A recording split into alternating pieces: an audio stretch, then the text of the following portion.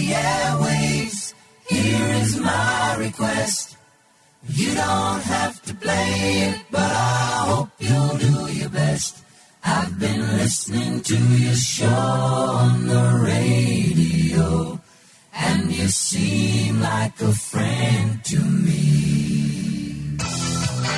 Howdy, hi, Victoria. Stan the man. Hello. Oh, don't get up. It's only me. Hello, welcome to a brand new year. I'm Liz. I'm Pete. 1420 3XY. How are you? It's 9 after 6 with Lee Simon. It's 18 to 6, 3DB with Keith McGowan. More grand old favourites to play for you a little later on. 3EE, The Breeze 693. Good morning and welcome to our brand new radio station. Good afternoon, Melbourne. It's 7 minutes past 3. This is Greg Evans at 1420 3XY.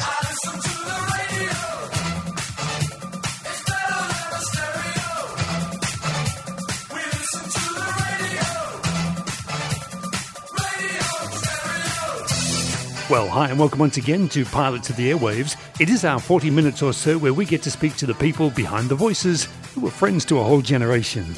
And today's guest is nothing short of Australian media royalty, probably best known for his television work on the Nine Network, but also a stellar radio career that has seen him involved in a number of different formats. Now, I could introduce Pete Smith, but maybe I'll leave him to do that.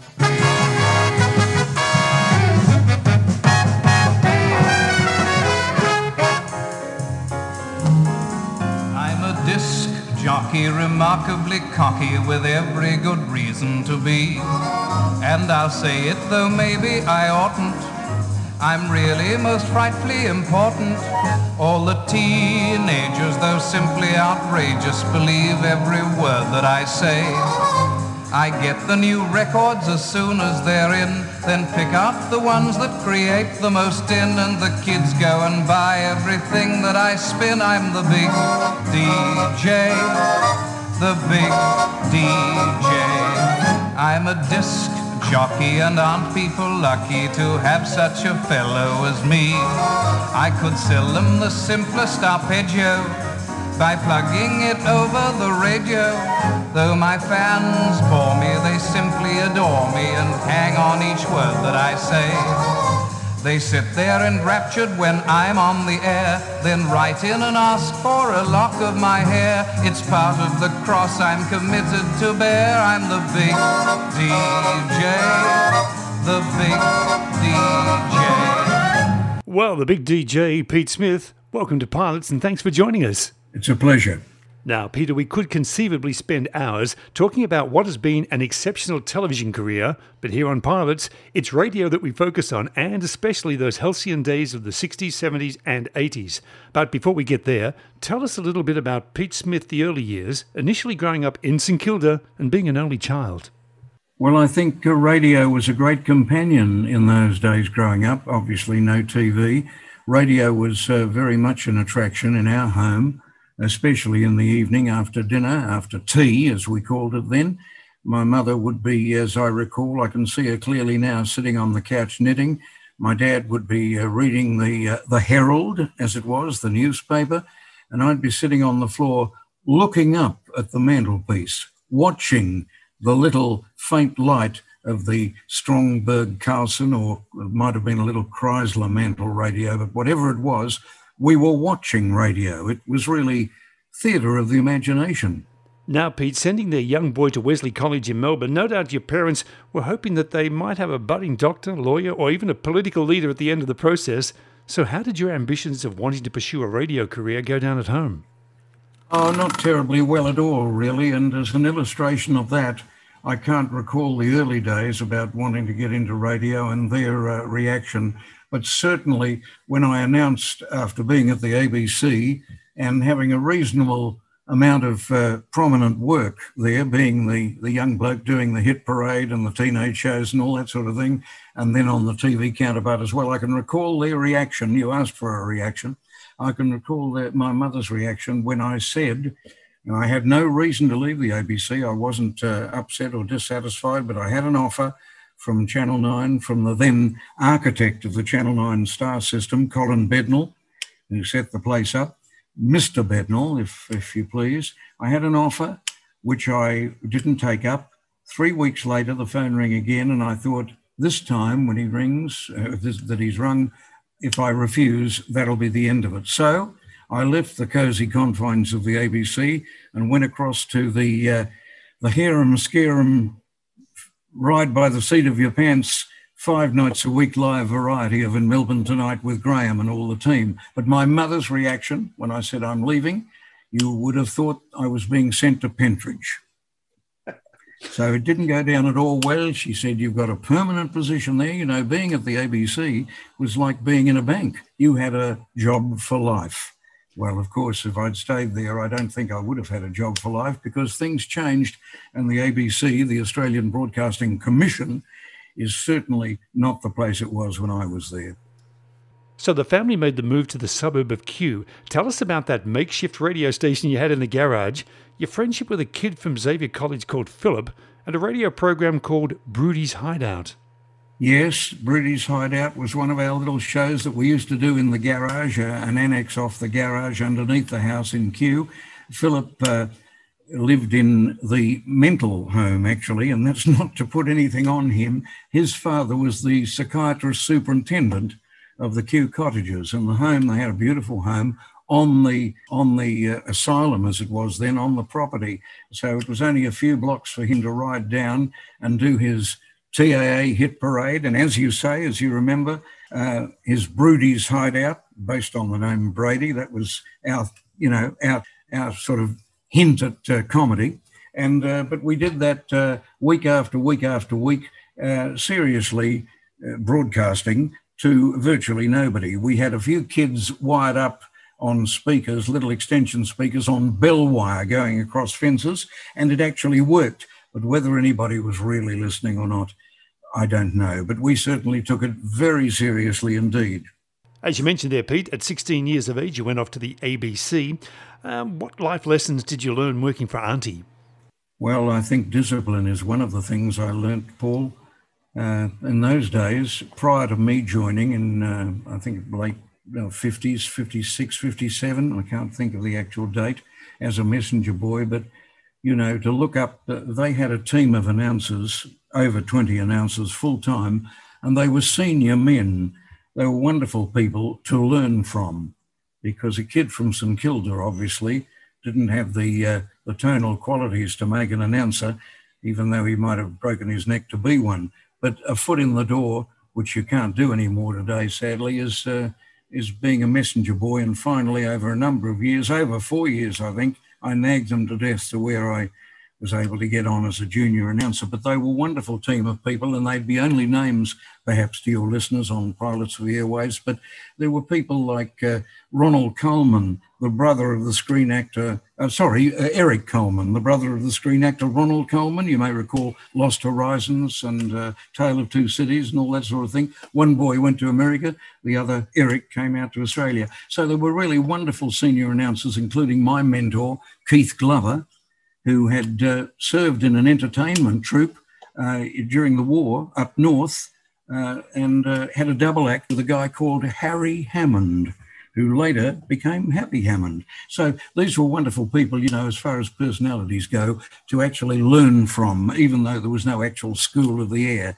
Just being around in that environment was really wonderful. And I've got to tell you, as you know, corny or twee as it sounds, in the years before I joined the ABC, the evening shift on radio up there at Broadcast House on the corner of William and Lonsdale Street, now the County Court, I shed a tear every time I go past, though it's a beautiful building, the old Broadcast House with its bomb-proof studio in the corner there, broadcasting to the world on Radio Australia. I shed a tear because I've got so many happy memories.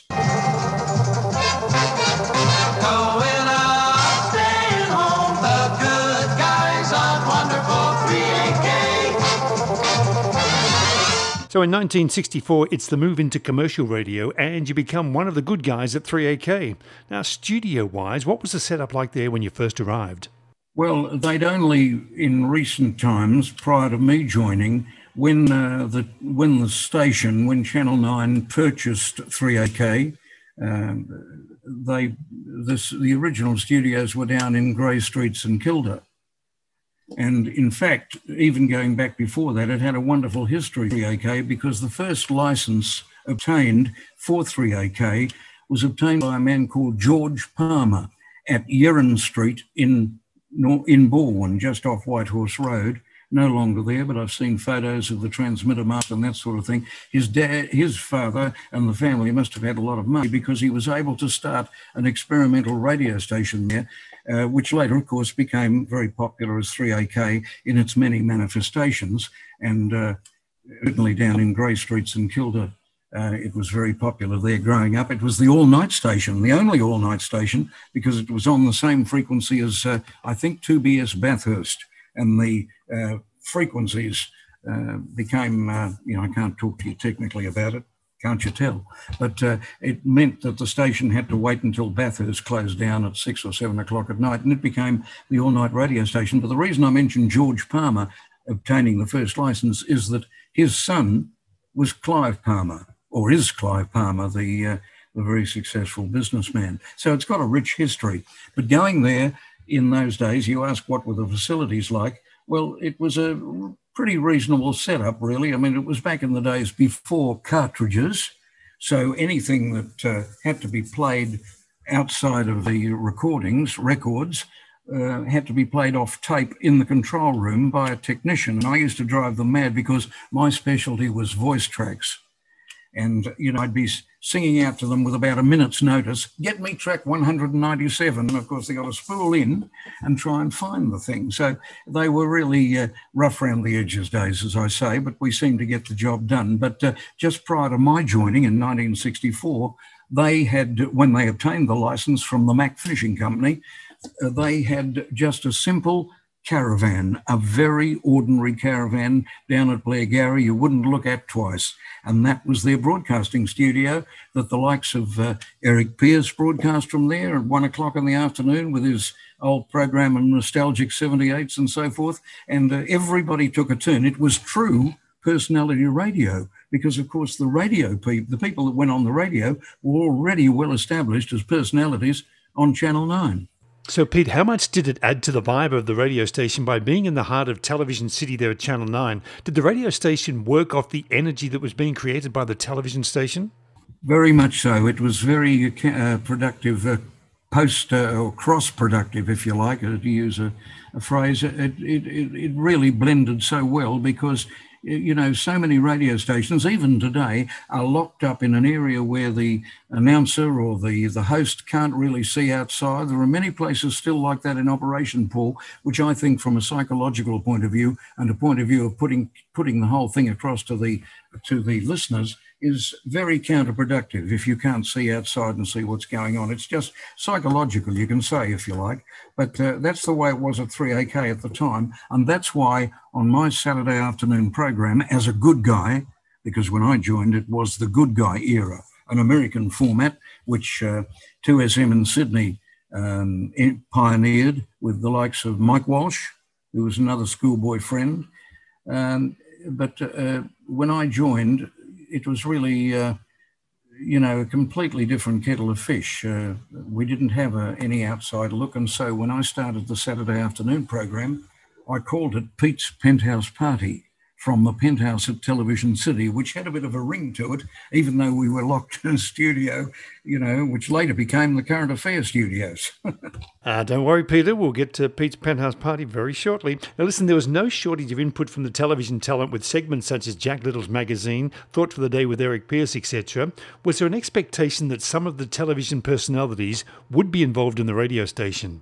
Oh, very much so. I mean, everybody was happy to do that, because it simply carried on the personality tradition. As I say, Channel 9 really went for the personality approach, thanks to Colin Bednall, and everybody was encouraged to do that extra little bit, whatever it was. Now, not everybody got on the air on 3AK, but many of them did in those early days, and I think it added to the whole. It had never been done before, never. Of course, some of the iconic names of 3AK were there at the time when you started, with Bill Howie, who we only just lost recently, Lionel York, Malcolm Searle, and of course Grantley D. They were all on deck and all very good at their craft, but all quite unique in the way they went about it. Yes, they were all different, and I mean, Grantley D had already become a pop star on EMI. He had Let the Little Girl Dance, which I think was a cover version of something from overseas, but that and other recordings, which escape my memory, were very big hits for him, and of course there's more cross-promotion for you. And Grantley was, I think, used to do what was called, or what was later to be called, the Drive Show. Listeners, Mono Melbourne 3AK, time check exactly 7 3/4 minutes before 5 o'clock. Don't forget the only number to ring in 3AK's chart check tonight. But I admired him very much because he'd come in to do preparation, and that preparation mainly involved typing on his, braille writer, the live reads, the live commercials, which, of course, for us other folk, we just picked up the script and read it. Now, you had the Saturday afternoon shift with the top 100 hit selections, world hit survey, the good guy flashbacks, etc. So how free were you to choose the music you played and dictate the format of your shift? Oh, well, mostly it was a sort of a top 40 format, and so it included most of the material you'd want to play. I mean, my favourite music had been British dance bands of the 30s and 40s. Now, there's no way knowing, Paul, that sort of stuff would go down on a disc jockey type good guy program, but that was fine. That didn't matter. There was a wide range of material that we could use, and they were very inventive. I mean, they used to do outside broadcasts at the drop of a hat. One memorable one on a Saturday afternoon was when the Rolling Stones were in town, and we took them, the management arranged with their management for them to be taken out while I broadcast my show from Port Phillip Bay on a luxury cruiser. Now, I've got to be honest, they weren't entirely happy to be trapped out there doing the whole afternoon. I mean, drinks were provided and everything. But back in 1964, I've got to tell you, they'd only hit the big time, just hit the big time. And so they were basically doing what they were told. But we were able to do that sort of inventive outside broadcast.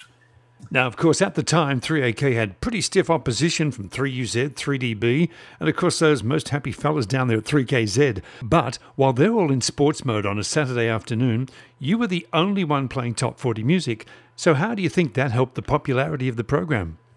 Oh, well, absolutely it helped. I mean, the fact that everybody else, all the stations, as you pointed out, most of the stations were either doing racing or covering a particular football match, and we had it on our own. So how couldn't Pete Smith succeed? Hello, everybody. This is Max Bygraves on The Pete Smith Show. Hi, this is Sarah Vaughan with Pete Smith. Hi there, this is Normie Rowe. On The Pete Smith Show, this is Frank Ifield. Hi there. Well, this is Cliff Richard reminding you that you're listening to the top man on the popularity polls, Pete Smith. Hello, Peter.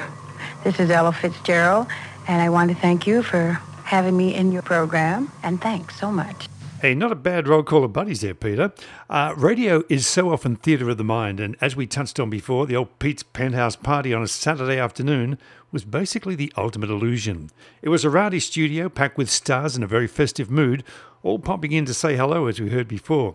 Now, it sounded like a real hoot, but how much work went into creating the unique on-air atmosphere? Well, a lot of, as I say, I went in for a lot of voice tracks so that when visiting stars came out, I badgered them for some personalised voice tracks, and the names have gone into memory, but everybody from the Rolling Stones to Sammy Davis Jr. to you name it, I had them on tape to introduce their own record. And so that took a lot of production, but as I say, mainly from the poor technician, who I think they cursed me. They didn't want to be on the Saturday afternoon shift. And we had a background when cartridges did come in, we were able to have a loop tape, just an endless loop tape with the party noise just hovering around in the background. And I can remember once the general manager of the station, Gary Day, ringing up and blasting me one Saturday afternoon because I'd forgotten to take the background party noise off the news. I never did that a second time. Now, you did have an incredible number of personalised messages, as we heard before, from the biggest stars. Did you just corner everybody that walked through the Channel 9 studios and thrust a microphone in front of their face?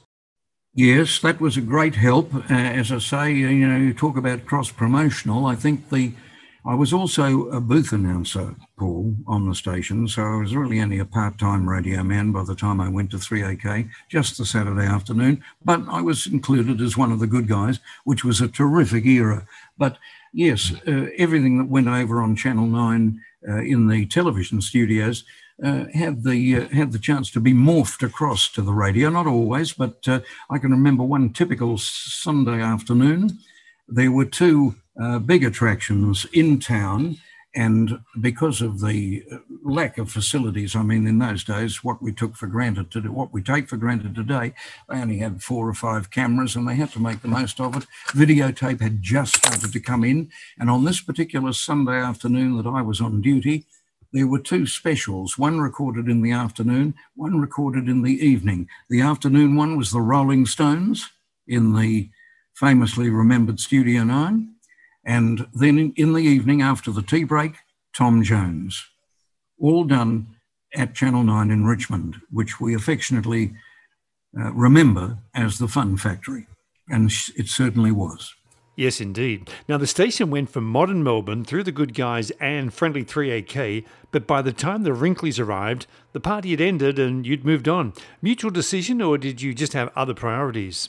Oh, no. Well, I mean, my main work was at Channel 9. When I went there were 9 full-time booth announcers. 9. The Bert Newtons, the Hal Todds, the Jeff Corks, Philip Brady, Paul Jennings, myself. Everybody took a turn in the booth, no matter what their status on camera was, because the booth was very much the shop window of the television station. But as time went on, many of the live commercial reads we used to read in the booth, just like on radio, they were replaced by videotape commercials. And slowly, the live booth element started to go out. And finally, in the end, over a number of years, I was the last one left in the booth. Now, today, of course, it all comes from Sydney, where the true networking is operational. But I had plenty to do at Channel 9, so leaving the environment in the late 60s of the disc jockey era didn't worry me at all. And in fact, I enjoyed the beautiful music that 3AK put out. The greater 3UZ, the station with the nicest listeners. The greater 3UZ, for active people on the go. We're, of course, talking to Pete Smith on Pilots of the Airways. And Pete, the next stop on the radio journey was, of course, the Greater 3UZ at an interesting time when they'd just come out of their 60s Top 40 domination and were more personality-focused. How did that gig come about, and what did they have you doing?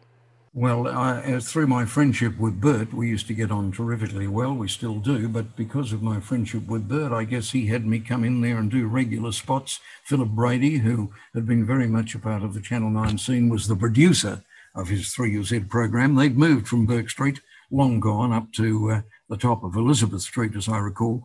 And Bert did Morning Women's and did it very successfully, as you can imagine. It was a top rater up there before the days of, the heavy Neil Mitchell type work that's done today. It was much more relaxed in Bert's hands, of course. He could still handle the serious interviews as well as at the switch of a commercial break, go into something more lighthearted. Now, of course, you've had the chance to see Bert close up, both on television and radio. Did he have to work hard at being so good, or do you think it just came naturally to him? No, it was just absolutely natural. And of course, his brilliance, people very often ask, what is Bert Newton's success? And of course, he had a great deal of success on his own on television. But I do feel that the success of programs like In Melbourne Tonight with Graham, and in later years, The Don Lane Show, the reason those programs very much were a success was the fact that Bert was able to make the host feel special, not threatened, but completely the opposite, feel very special. And I experienced that at first hand. So I'm sure I really believe that to be true. Now, the Channel 9 stable of stars dominated the UZ airwaves for quite a time, with yourself, Don Lane, Bert, Tony Barber, and of course Ugly Dave Gray all playing key roles. Was the transition from screen to radio that easy, or are we talking about exceptionally talented people? I think you're talking about people who had a personality in the first case, because I don't think I suppose really back in those days, if you're really truthful about it, there were over 200 people working on In Melbourne Tonight on television. And I suppose really we were able to learn on camera. And the unique part about that learning on camera was the fact that it didn't look so bad because the audience was learning too. They were learning to watch this flickering image on the black and white set sitting up there on the 17-incher or 21-incher if they were wealthy in the corner of the room. And I think it was a learning curve for everybody. Let's face it, in those days, people were staring at test patterns. Such was the wonder of a picture coming through the air. And I think that it was a great time. I mean, timing is everything, isn't it, Paul? And timing was very much in my favour, being a supporting player down through all those eras, really, all the eras. 101.9 Fox FM. Okay, just focusing on that supporting theme, you have been described as the ultimate utility player, someone who can adapt to any situation and make it work. Now, in 1995, you're thrust back into radio, this time on Fox FM, in the unlikely role as a support for a couple of up-and-coming comedians in Tony Martin and Mick Molloy. How did that unlikely association come about? Well, I think it happened because, like Tony and Mick, the working dog people who you know so well from The Late Show on Channel 2, many of them grew up watching Graham Kennedy, and myself was included, of course, in the bits and pieces we did, the comedy sketches, the live commercials. I think the live commercial record for a live commercial, a 60-second commercial, the longest on record was 14 and a half minutes when Graham Kennedy was doing a Pal dog food ad, and Rover the Wonder Dog, his wonderful Labrador retriever, wouldn't eat the Pal dog food. Every night, night after night, year after year, the dog would leap in and gobble up all the food. But on this particular day, some wag, and we know who it was, somebody got into the prop cage where the dog was confined with no food for the whole afternoon and gave the dog 2 cans of Pal dog food. So when Graham said, "Come on, Rover," as he had done, literally hundreds of times, the dog just wandered in lethargically, turned its nose up at the bowl of dog food and just would not eat the food. And Graham, in the end, over 14, or might even been longer, but certainly 14 to 15 minutes, was down on his hands and knees begging the dog, much to the hilarity of the audience, both at home and in the studio. Finally, Graham wasn't going to give up, but finally the dog won. Rover went over and lifted his leg on the camera pedestal, and we had to go out with the band to a commercial break. Hey, funnily enough, Peter, I remember that one quite well. Hey, listen, recently we spoke with the producer of Martin and Molloy, Peter Grace, and he was absolutely glowing in the praise of the pair. How did you find them to work with? Absolutely wonderful. Can you imagine younger people wanting to work with an old bloke? Gosh, I'm old now. I was old then. But as I said to you, and I think I interrupted myself in that little story about the Pal dog food, they had grown up, the likes of Tony and Mick. They'd grown up watching, probably sent to bed, and watching through a slit in the door the antics of Graham and company on In Melbourne Tonight and that sort of show. And they grew up loving that particular atmosphere. And so they carried it on into their professional careers. And so the chance to get Pete Smith, which I didn't think was any big deal, they thought was very special. Well, it turned out to be very special for me, the association too. Same with Sean McAuliffe, who, of course, Sean basically is a genius. You know, he's just an incredible writer, creator of situations. He had a 13-week series on Channel 9, which now, of course, is in its right place, I guess, on Channel 2. I say that only because it was a terrific program, but maybe, I don't know, above the heads of, you know, the variety audience, but he did a terrific job on that, and that's where I was introduced to Sean. And Sean had looked through all the old programs prior to starting his show at Channel 9. He'd looked through some of the old tapes and kinescopes and thought, gee, there's one interlinking thread that he told me when he first met me. He said, "And that's you." And I said, "What do you mean?" He said, "Well, you're there, you know, doing your bits and pieces in all those shows." So he said, we'd love you to be the announcer. So there I went back in and did it all again for Sean. So with Martin and Molloy, how conscious were you at the time that you were entrusting them with a media credibility and a very positive public image that you'd built up over 40 years? Well, I'm afraid you've only got to listen to some of the double CDs that Tony and Mick put out. Eat Your Peas, the Brown Album, Poop Shoot. You get the idea from those titles that it was anything but, art gallery stuff, but very funny indeed. And look, I was just carried along on the wit of those guys. Tony, with his wonderful ability to, create spoof situations, an enormous amount of, Tony, talk about preparation. Tony would work into the early hours of every morning to create that show. It just didn't happen. They just didn't pick up the paper and try and make a gag out of it. It was so well prepared, and yet they made it sound as though it was coming off the top of their head. And probably a lot of it was. But the cream on the cake was the preparation. There was so much to admire in the way they went about their business. And still, I'm still in contact with Tony. There still is with his wonderful podcasts. Sizzle Town and, they're legendary with his followers. Absolutely. Thanks, guys. Pete Smith here in the Martin Molloy Brown Thunder, out on the streets, getting in touch with the kids of today for another edition of Pete Smith's Street Beat. Okay, I'm stepping out of the van now and approaching a typical young person.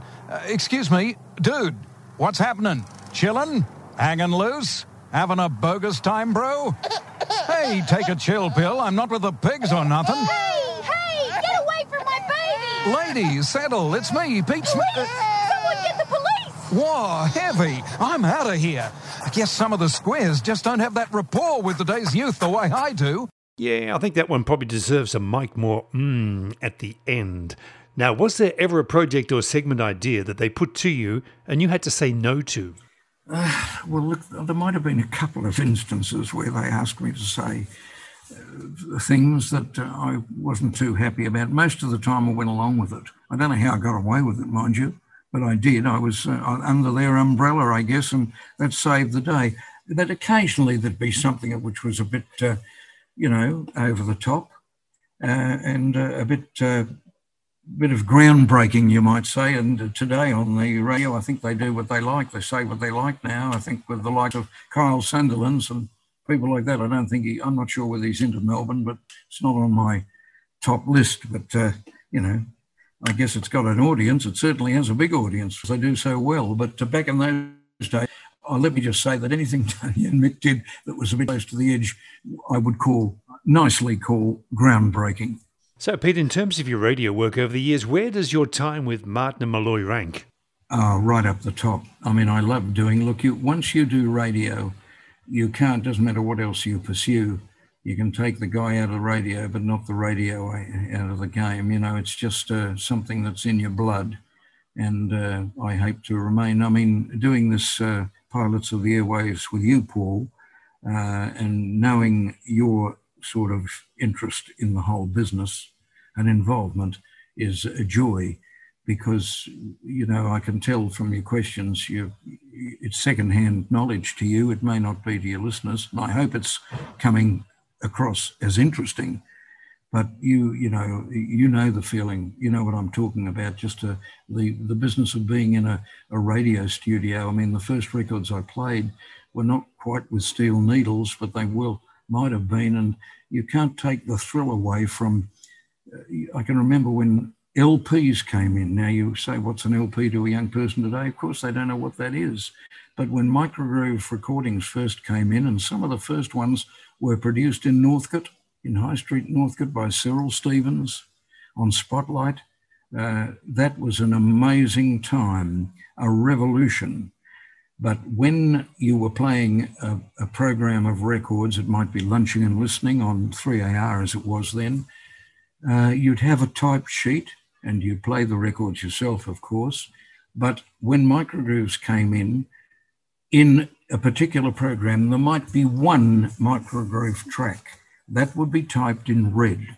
You would not be allowed to touch the record. You never saw the recording, the album. it was taken by an effects officer, that is one of the team who played effects, sound effects into the plays, the radio plays, all that sort of thing. They would be booked to go down into the old Radio Australia bomb-proof studio on the corner of William and Lonsdale, listen in, go to the record library, have the record signed out to them, the album, plus the pickup stylus head.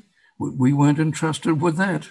Only old 78s for us. And so when we got down to that red labelled track, we'd introduce it and it would be played remotely from another studio.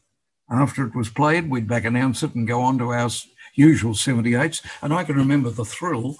You can imagine, can't you, now, growing up with the likes of those wonderful BBC comedy shows like Take It From Here with Jimmy Edwards and all those wonderful people, Joy Nichols, wonderful times.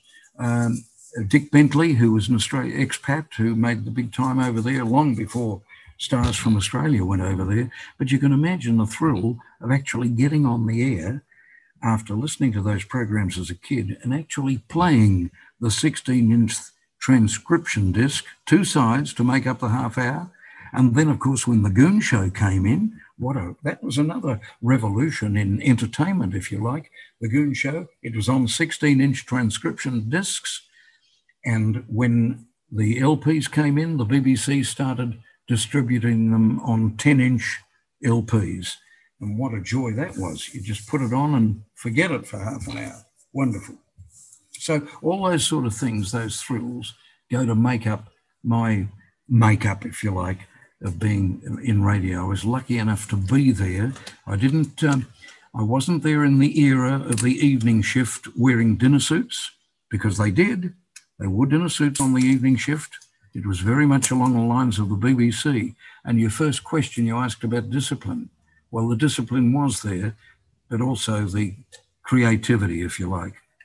Largely unseen by any audience, except maybe an occasional studio tour by a charity group or Boy Scouts, but they wore tuxedos on the evening shift. Marvellous. Now, Pete, to be a true multimedia personality, you need to be involved in television, radio, and of course print. Now, we can tick off the first 2, but what involvement have you had in print? Well, actually, it was, if I might just say to you, through the associations before the Channel 9 days, Ron Tudor, who was the creative A&R manager at W&G Records, who produced an enormous number of hits for people like Ernie Sigley with Love is a Golden Ring, all that sort of thing, Heather Horwood, Gaynor Bunning, Frankie Davidson, you name it. They all were big stars in their own right in the recording sphere.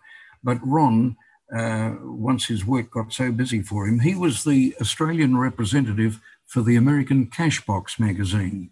That's how I started to get into print, because he very kindly, through our friendship, handed over the representation to me. And so for many years, I carried on the job of Australian representative for Cashbox from the Australian point of view, and had a column each week in that American magazine. It was the recording industry's equivalent of Billboard, which was the showbiz magazine, so to speak, as I recall. So that was my introduction into print. But then through my association with the ABC, they have magazines now, of course, with Gardening Australia and so forth, but they also had a opposing magazine to TV Week. It was called TV Times, and I was the man for the young people. I had a page in that for quite a few years. Okay, Pete, time to get a little bit personal here. Now, these days, young people rely on sites such as Tinder and other online dating services to meet their partners, but very few try ballroom dancing lessons, which I think you'll agree is a shame, because there have been some great success stories come from a session of the evening three-step and the foxtrot. Any personal experiences there you want to share with us? A very personal experience. I went to the Hans Meyer School of Dancing in Lisson Grove, Hawthorne, and that's where I met my wife, who was only 15 and a half at the time. I was already a junior announcer on the air, and I think her parents must have been horrified that this, 18-year-old man was showing interest in their daughter. So I wouldn't recommend it to anybody, but it certainly was matchmaking of the finest order there at that dancing school. We were awarded the wooden spoon for being the worst dancers, but at 58 years of marriage, we're still going strong. Now, Peter Wiseman one time, when describing ballroom dancing, said, hey, it's a good excuse to touch a girl. Know the quote, know the guy?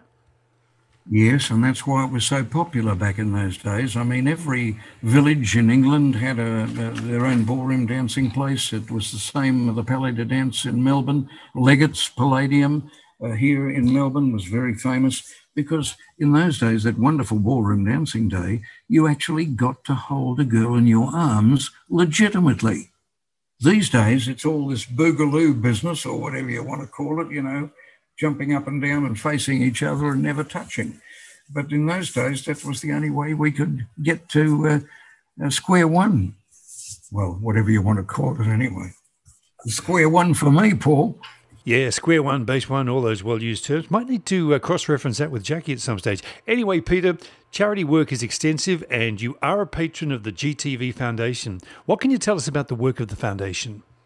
Well, the foundation was brought in to look after staff, people on the staff who may have, come across bad times and stuff like that. It was a lovely gesture on the part of the company because in those days, really, the company was there. Most companies, they weren't involved in that sort of thing. They were just there to produce a profit for the shareholders. But the Ian Audsley, who was in charge of Channel 9 at that time, still working in the business, was charged with creating this particular foundation. And me being the older person there, God knows how I'm perceived now, but I was charged with looking after it. And I've sort of kept the community spirit going after all these years because I do a lot of talks now, get out into the community, which the station's very happy about, of course, because it gets me into areas where otherwise I wouldn't be able to get to. Rotary, Probus, all very popular. Of course, all stopped down by the pandemic, but now just thankfully showing signs of life again. And then, of course, you get a call from a Paul Walsh wanting you to be a guest on Pilots of the Airwaves with the likes of, some wonderful people. You mentioned Gary Mack and John Vertigan. I won't keep going, but, those people are just right up the top of the broadcasting tree for me. And luckily, I'm able to be still in touch with them, which is a great joy. Finally, Peter, you mentioned earlier about shedding a tear when you drive past the old ABC building. How do you go driving down the iconic Bendigo Street in Richmond these days? Same thing. The heritage facade of the original building is still there, but the rest of it, of course, Studio 9 and all that is long gone. It's all, apartment buildings and that now, but they did maintain the heritage front wall with its foundation stone. And if I might just digress for a moment, if I'm not taking up too much time, that foundation stone is still there inside the grilled wall, the fence. It can be seen, although it's split by two apartment fences now. But that foundation stone laid in about 1908, 1909, somewhere around about that, it has a lot of significance for me working there and for a lot of us, because it's not generally known that when Hugo Wertheim, the young man, was charged to come out from Germany by his father to set up a piano factory, his other brother was sent to America to open a sewing machine factory to create it. So the young fellow I'm saying young fellow, in his 20s came out, or only in his 20s, came out charged with looking for a suitable site and had a look around Melbourne, then got on a train to go to look at some suggested Sydney sites. And on the train to Sydney, he met a young MP who said to him that he really hoped he'd go back to Melbourne because there was an ideal site and it was only not even, maybe just at the barest 2.5, 3 miles from the city centre in Richmond. And so, he convinced Hugo Wertheim to go back there and have a look after he looked around Sydney.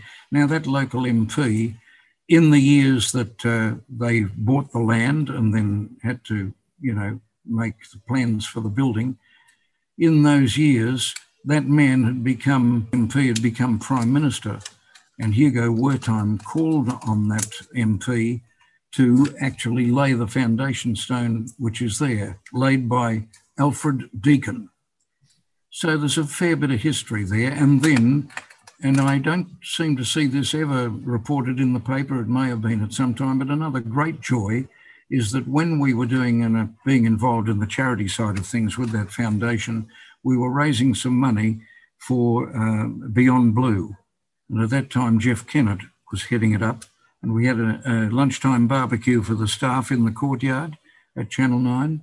And to get the thing going, we organised for Jeff to come into the boardroom. And so I greeted him at the front door, took him into the boardroom for a few minutes before he made his appearance and addressed the staff just outside the double bay windows. And there was this very rough-hewn long table against the wall that had been there forever in the boardroom. And as soon as Jeff walked in, he said, he took his up, put his eyes, and he said, "Hey, that's my table." "What do you mean, Jeff?" I said, "It's been here since the year dot, since they got the license for the station." He said, "No, that's my table." I said, "What do you mean?" He said, "That's my grandfather's table." And when we left Channel 9 in Richmond, we gave him the table because his great-grandfather, was Hugo Wertheim. True story. So you ask about driving past that place now. Yeah, the tear in the eye is shed for that place and all it meant to me and to so many wonderful people. I mean, how many people went through that place night after night after night and took away with them happy memories of what we affectionately called Television City. Let the good times roll. Get it in your soul. Let's have some good time fun. It's music all day. 3AK. Come on. Come on. Come on. We're moving your way. Pilots of the Airwaves, of course, with Pete Smith, and a quick fire dozen or so almost standard questions. First one being, Pete, where were you when you heard that John Lennon had died? Well, it reminded me a bit of where were you when, Kennedy was assassinated. Terrible time. I think it was back in almost Christmas time, 2080. We were preparing a pre-Christmas show, Carols by Candlelight, when that news came through. It stopped us down, I can tell you. Really stunned everybody. The most memorable concert that you've seen? Well, it would have to be one that I really didn't hear the performance because of all the screaming, and that was the Beatles at Festival Hall. Ken Brodziak had booked this unknown group. He'd been given a list of names of up-and-coming groups, and most of them did very well, but certainly nowhere near as well as the Beatles. And that was well over 12 months beforehand. And he got them for a song, and they had to come out and, fulfill the engagement. But the Beatles, well, where they were greeted like. They were big time by the time they arrived in Melbourne. And the Festival Hall concerts, of course, were just a sellout. But unfortunately, we didn't hear the music very well because of the screaming fans. Is there a concert act that you regret never seeing? Well, not that long ago, really, although time passes so fast, doesn't it? I think Glenn Campbell was booked to come down, I think with Kenny Rogers, to the Palais. And unfortunately, due to the onset of dementia, that show never happened. So we were very disappointed to have to return our tickets on that one. Pete, the word you had most trouble pronouncing on air? Well, I don't seem to have much trouble now, but I think hyperbole was one, Hyperbole, commonly called hyperbole, but I think it was hyperbole. Luckily, it didn't come up very often. Bit loath to ask this one because I don't think there might be one, but was there ever an incident on air that had you thinking that you might get those Don't Come Monday orders? Yes, very much so. When I was at the ABC as a junior announcer, I was put on the classical station, and I didn't realise the mic was on. And what's the main? You never treat a microphone as though it's on. I mentioned an abbreviated form of the word fertiliser, and I don't mean manure. And SHI2T didn't go over very well on the classical music station, but amazingly, no one rang up and complained. Frank Sinatra or Sammy Davis Jr.? Well, I have to say Sammy Davis, because it's going too far to say we became great mates, but he was a lovely guy and so generous to me on the first time he came out, which I think was early 60s. He came out again several times. I think remember the one night he went to the Don Lane show after his performance and just wouldn't leave. And I think that show went until close to midnight because Sammy was having such a wonderful time with Don and Bert and the crew. And I think that, I don't know whether the videotape exists. I guess it does, but it's legendary. He just had a wonderful time. But I met him first when he first came out, and he was very, very generous to me. Very generous with his time, doing the voice tracks. I've got some wonderful photos with him that I'll just never forget his kindness. Terrific.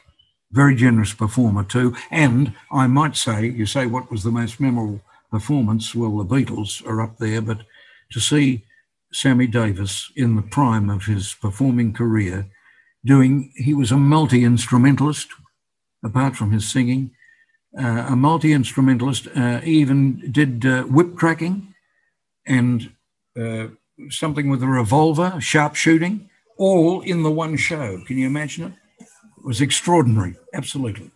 The Rolling Stones or the Beatles? Well, I got to say, I guess the Rolling Stones, because I had a bit more to do with them personally, and I won't forget that, even though they didn't want to be out there on that boat, on that 3AK broadcast Saturday afternoon, it was a great time to meet them in person, and they lovely bunch of young blokes, very talented, and I mean, who else can you say is still going strong today but the Rolling Stones? And you mentioned the Beatles, thanks to Paul and Ringo. I mean, that's extraordinary, don't you think, after all those years? Nearly 60 years and still going strong. Pete, what would be the most treasured piece of memorabilia from those radio days?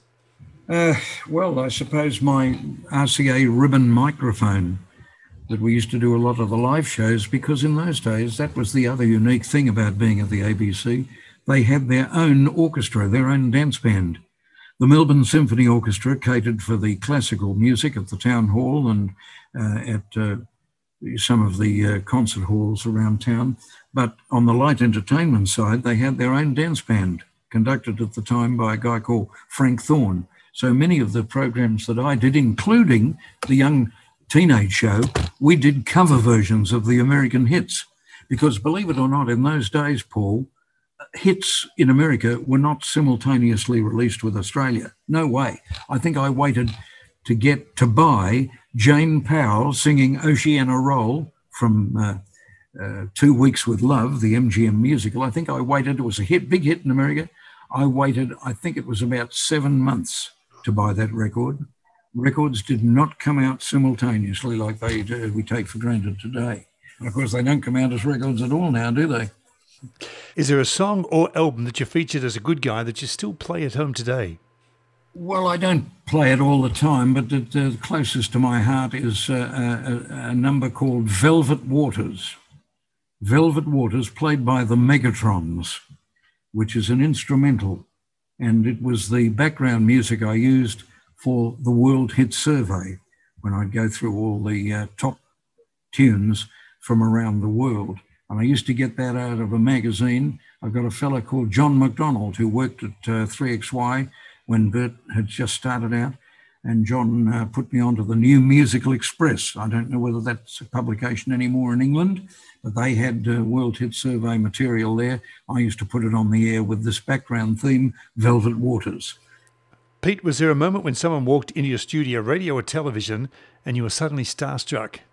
Well, certainly I mentioned Sean McAuliffe. I have to say that because I was already in my office at the time, looked up and I knew that this fellow was coming to do a comedy series, a spoof really on the Tonight shows, which he did very successfully, as I said, for a full season.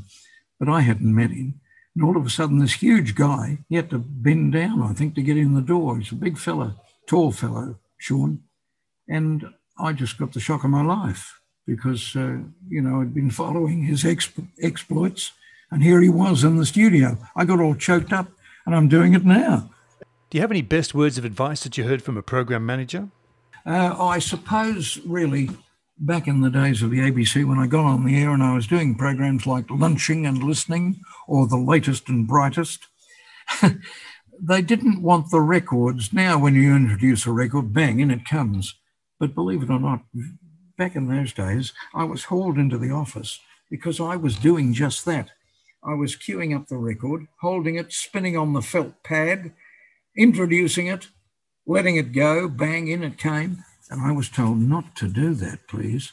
When you introduce the record, count 1, 2, and then start the music. True story. The studio superintendent, Charles Rosenthal, those words are still ringing in my ears. And finally, Pete, how does one maintain longevity in the cutthroat world of radio and television? Oh, gee, it can be I think you've got to have the broadcasting angel sitting on your shoulder some of the time. It can be a roller coaster ride, Paul. And I think the best advice I can say is try and diversify as much as you can. And above all, do realise your limitations. I was a supporting player and I was lucky to be able to stay under the radar in that regard. Well, Pete, we've almost gone an hour and hardly scratched the surface when it comes to your incredible career. A true pioneer, a true legend, and it's been an absolute honour to feature you on Pilots. Thank you again, and Paul, with your Pilots of the Airwaves, stay radioactive. Now, really, there's only one way to wind this all up. Pete Smith speaking. Pete Smith on Pilots of the Airwaves.